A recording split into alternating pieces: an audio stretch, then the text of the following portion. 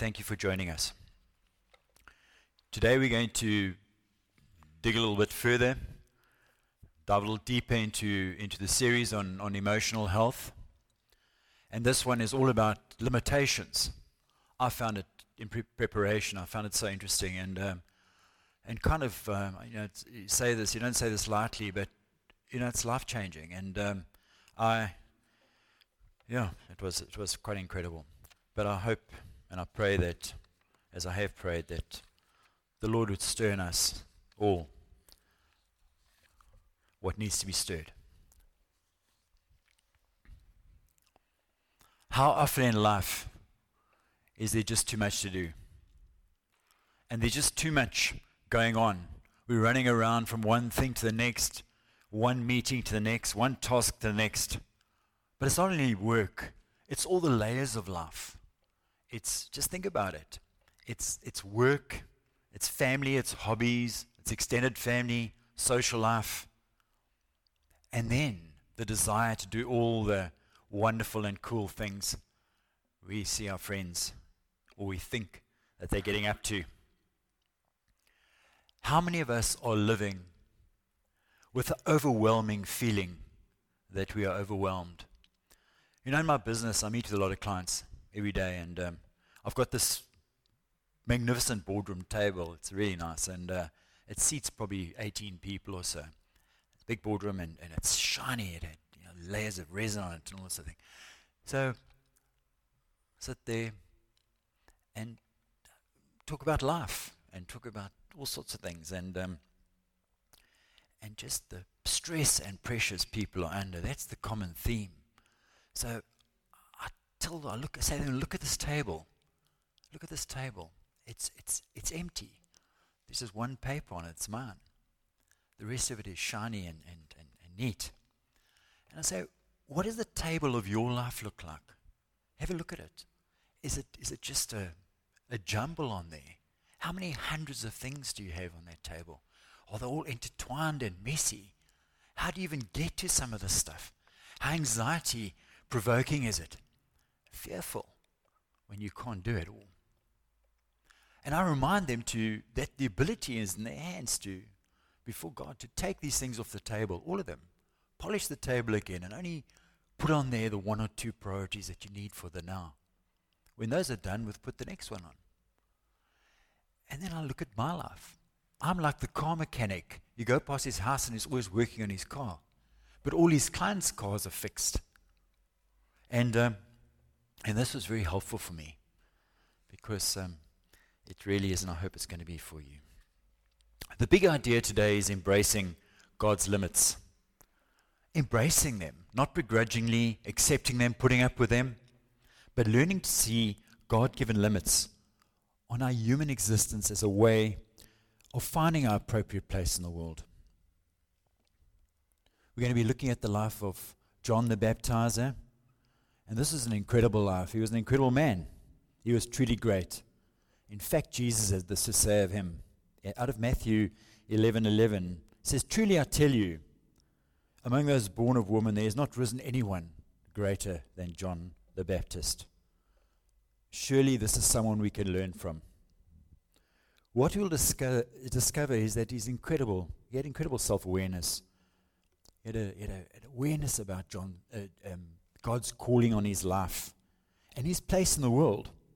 He had such clarity about what God's will was for him and his contribution and role to play. But amazingly, and even more rarely, he had an awareness of what wasn't his to do, what wasn't his to be. It's this profound clarity of call and clarity of limit that enabled him to live so well.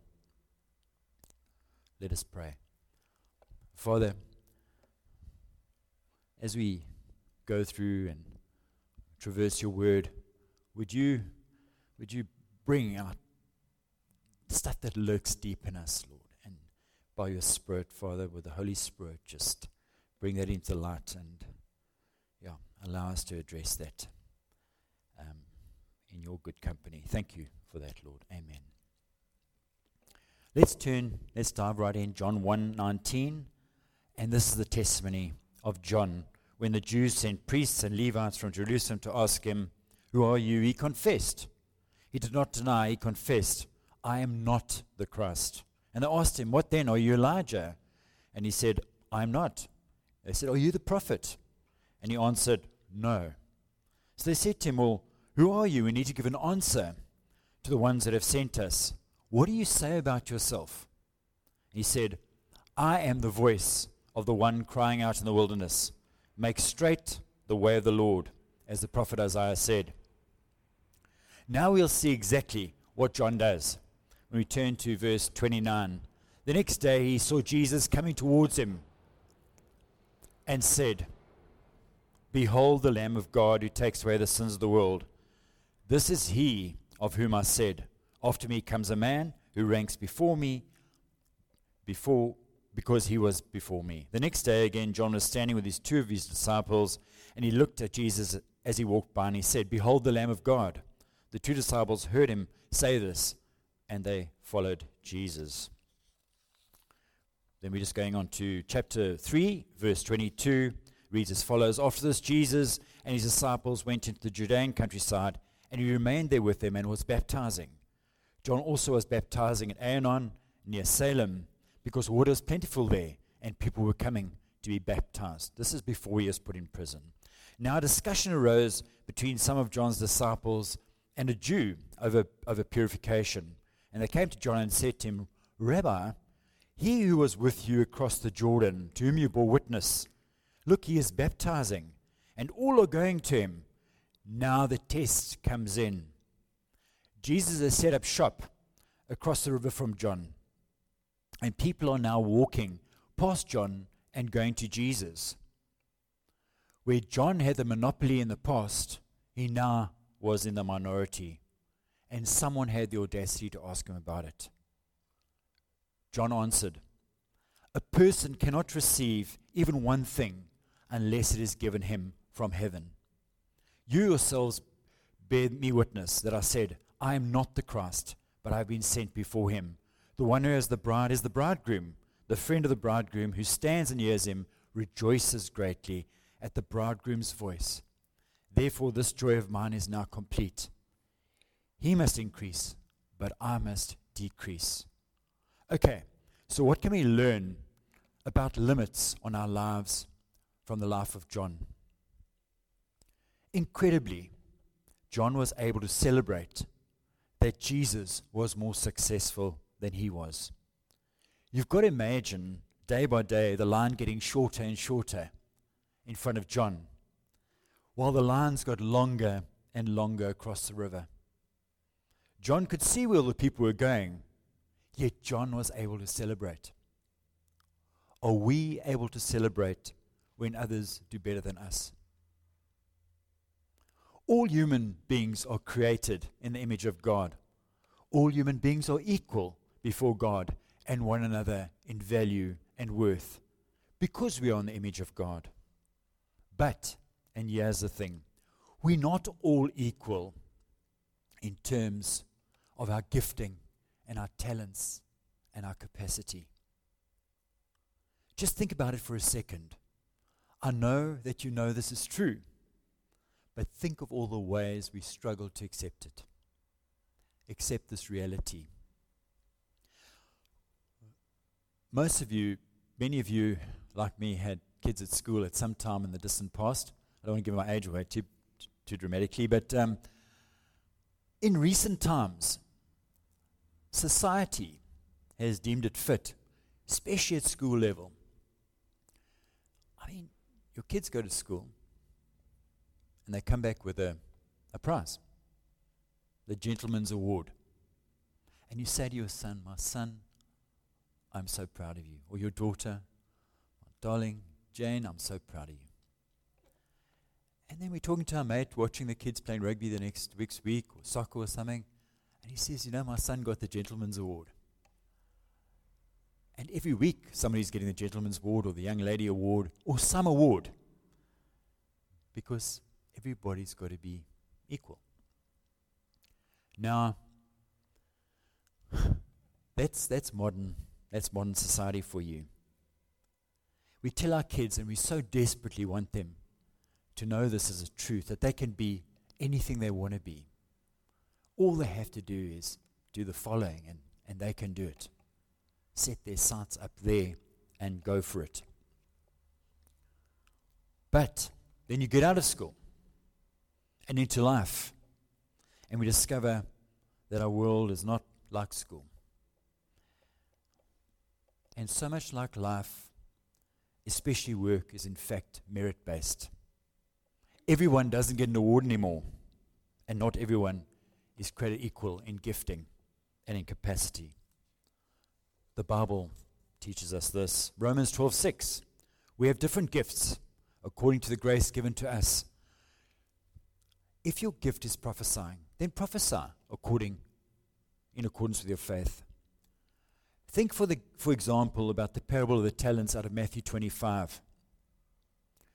For it will be like a man going on a journey who called his servants and entrusted them to his property. To one he gave 5 talents, to another 2, to another 1, to each according to his ability. Then he went away. One of them got 1, another 2, another got 5 bags. Some of you are 5-bag people. Most of us are 1 or 2-bag people, and that's okay. But what happens if you're driven or competitive? What if you're a 2-bag person and you spend your days looking at the Instagram account of 5-bag people? What does that do to your life? What does it do to your life cadence? Even what does it do at the level of your soul? It causes pain. Social media is just rocket fuel to the fire. We compare ourselves with a small percent of people who are super successful. Then we show the world only the highlights of our life through social media, reinforcing this for everyone else. We don't show them the drudgery of our lives. We don't show them our morning hair and when we haven't shaved. We don't show them our Strava data when we got a calf injury or we're unfit. We only show them a peep in when things are really looking good for us and we feel we're on top of our game. The truth is, generally speaking, most of us also have unrealistic expectations about how our lives will turn out. We all expect to be unicorns, right? We all expect to live well, to retire well, have near-perfect children, rock star, amazing spouses, earn lots of money. I know this is all relative, but I think most of us live with unrealistic expectations. Unrealistic expectations of our days, of our months, and of our years. So we're constantly being robbed by the thief of joy, comparison. All that happens then is our insecurities rise. Then disappointment with our lives. My job isn't good enough. My house isn't good enough. I'm not good enough. So instead of feeling gratitude, we have a feeling of entitlement, jealousy, and maybe even sadness because of someone else's life. All of us are vulnerable to this because there will always be someone more successful than us. Even if you get to the top, your life is one moment away from losing it. Success is never enough. Think of John in the heyday of his ministry, and then Jesus sets up stall across the Jordan. If I may say so, we define success wrongly. We measure our success by progress. Progress is by definition better. So things must always be moving along in the right direction. Which is bigger? Which is better? When the numbers are moving in the right direction, we feel great, and we deem our efforts a success, maybe even ourselves worthy. But if the numbers are decreasing, we feel despondent and consider our efforts, maybe even ourselves, a failure. Peter Cesare had this to say: over time, our sense of worth and validation gradually shifts from a grounding in God's love to the success or failure of our ministry work and performance. Progress in success, according to this very narrow definition, has become the basis on which we live our lives, our weeks, our months, our years. Lives a success or a failure? Do we ever stop and consider asking ourselves, what is success in the eyes of God? Success, according to Scripture, is becoming the person God calls you to become and doing what God calls you to do in His way and according to His timetable. Let's look back to John's life and let's just see what we can learn from him.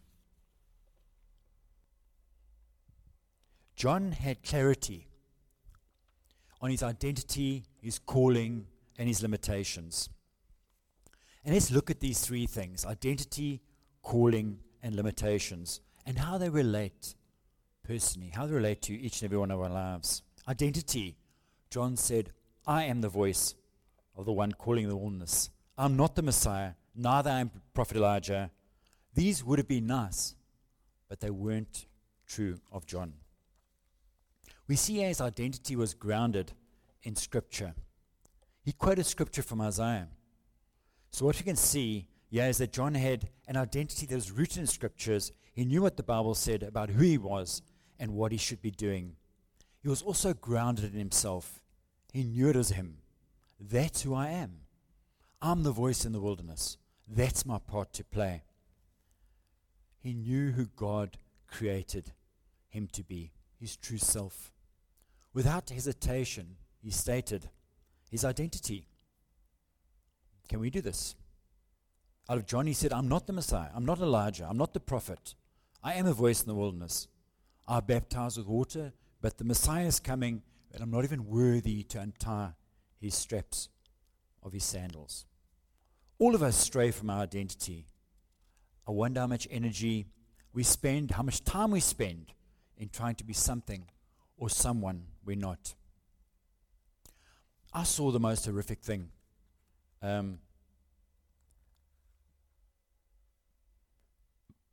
Talking about identity, the extremes in everything. And when we look right at the end of the extreme of where this thing can go to, we look at people who spend their life savings, every cent they have, everything they have, on plastic surgeons to look like somebody else that they admire, that they want to be like. They want to live their life like them. They do that. And we look at it. We sit here and we say, if I showed you the photographs, you would say that is absolutely obscene and scary. And we look at it and we say, why even showing us that? We're not like that. But remember, that's the extreme. The rule is this long. Where are you over here?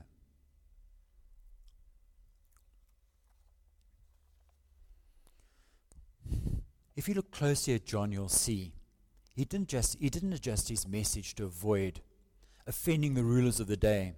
He remained true to his integrity. His identity, who he was. Calling, what he did. I'm the voice in the wilderness preparing the way. John knew that his job was to prepare the way for Jesus. This was his calling.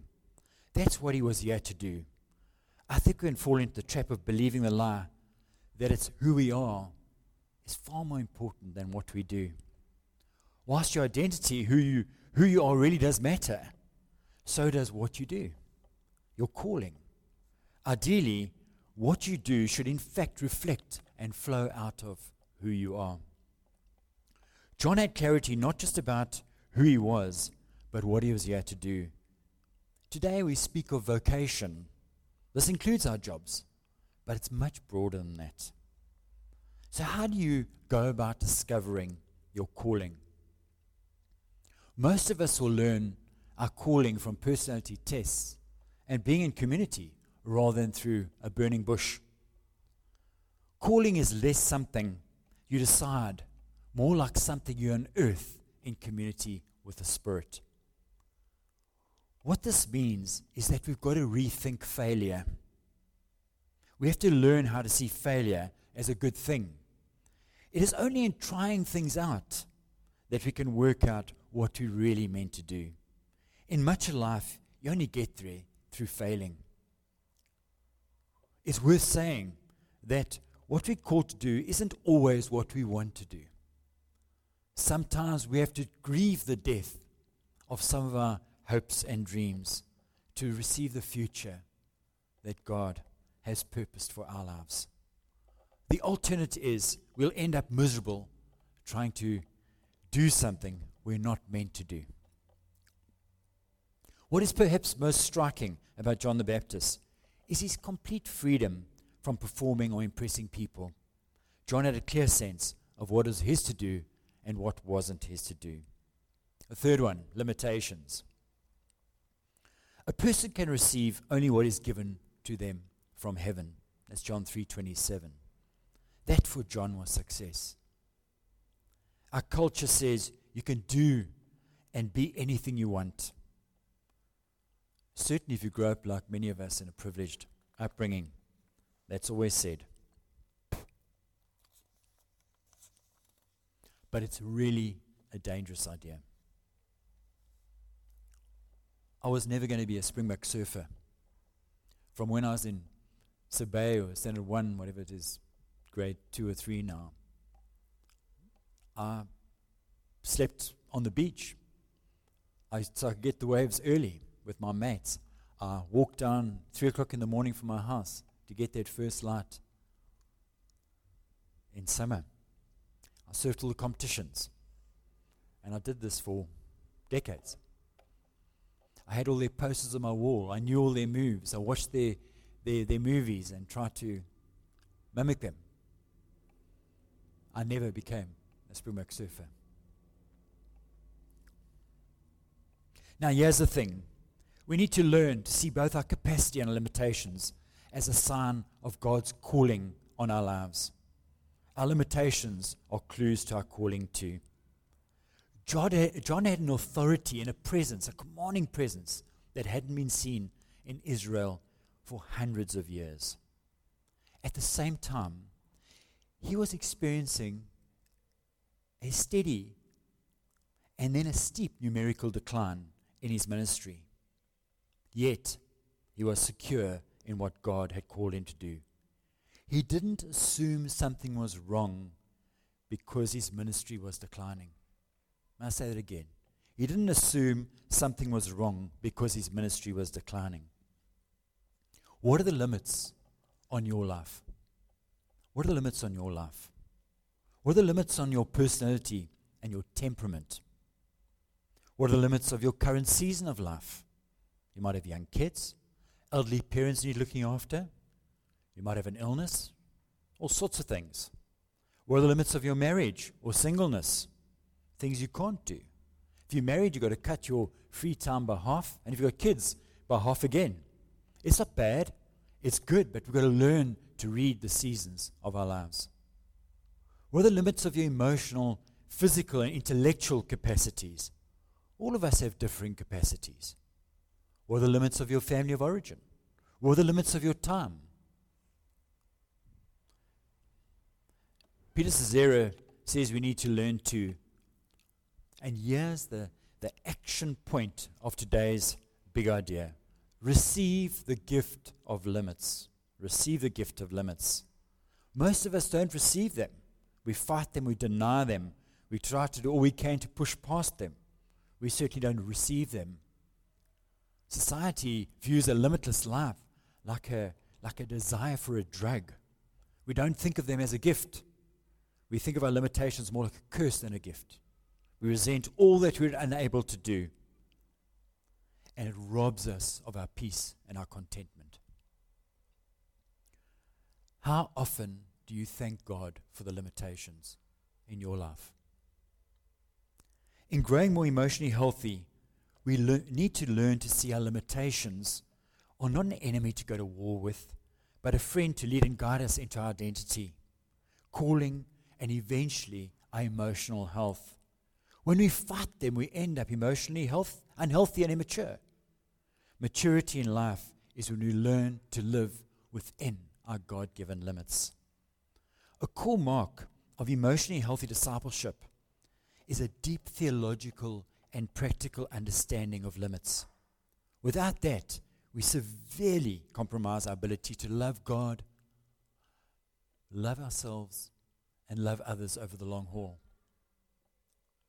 Okay, but how? Just two. First, we need to figure out what to say yes to. We need to figure out what to say yes to. Making sure that we're doing the right things for our lives, both vocationally and making sure that we're living out the old adage. If your outflow exceeds your inflow, the difference will be your downfall. Parker Palmer said this about this dynamic. He said, self-care is never a selfish act.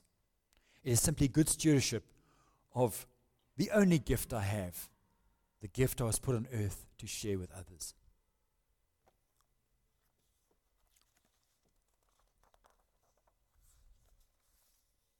Almost there. Second, learn the art of saying no. They asked John the Baptist, are you the Messiah? Look at his answer.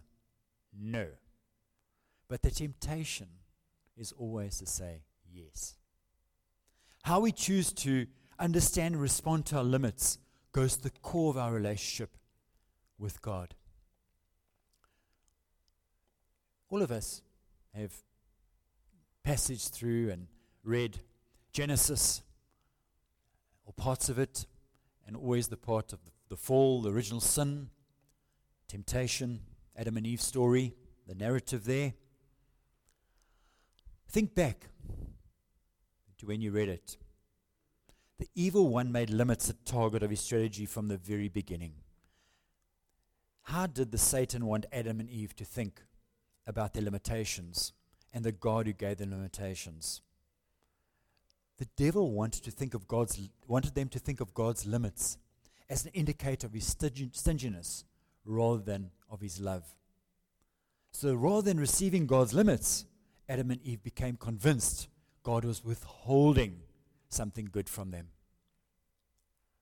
Let's just rewind and look at that temptation. What was it? You too can be like God.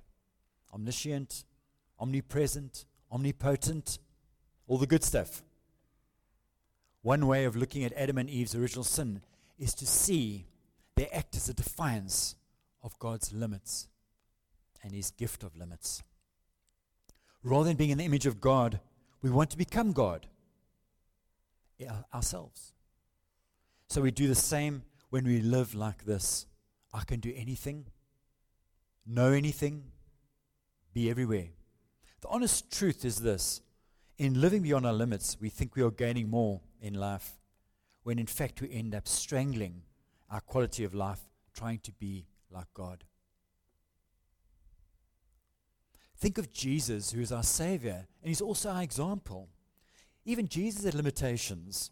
He chose to live within their confines. God in Jesus, for an instant in history, stepped into our world. He became man, flesh and blood human being, just like you and me. Not Clark Kent hiding Superman under his suit. Jesus was a human. While he walked the earth, he was no longer omnipotent. He got tired, needed to sleep, needed to eat, needed to rest, needed to wash, just like everyone else. He had limited knowledge and often had to ask questions. Like you and I, he could only be present in one place at one time. And that was before cell phones and social media, which connects us anytime, any place, anywhere in the whole world. Yet he embraced his limitations and trusted God in the gap. He lived at peace within the confines of his limitations. This is the biggie. He trusted God for what was outside of his limitations. There are some questions I want you to ponder on for reflection. Who are you? And how can you live more into your true self? What are you called to do? What are you not called to do? What are your limitations? Where are you living out of them right now? Where is the emotional unhealth because you can't say no? As we contemplate communion, I want to remind you of who we come before today. We come before our Savior, our Lord, and our Shepherd. We come before the King of Kings and his throne of grace. We come to him because he says, come to me, all who are thirsty, who are heavily laden and burdened. We come to him because he says, I will give you rest. We come to him because he says to us that in this world you will have trouble, but I've overcome the world. We come to him because in his amazing grace he found a wretch like you and I.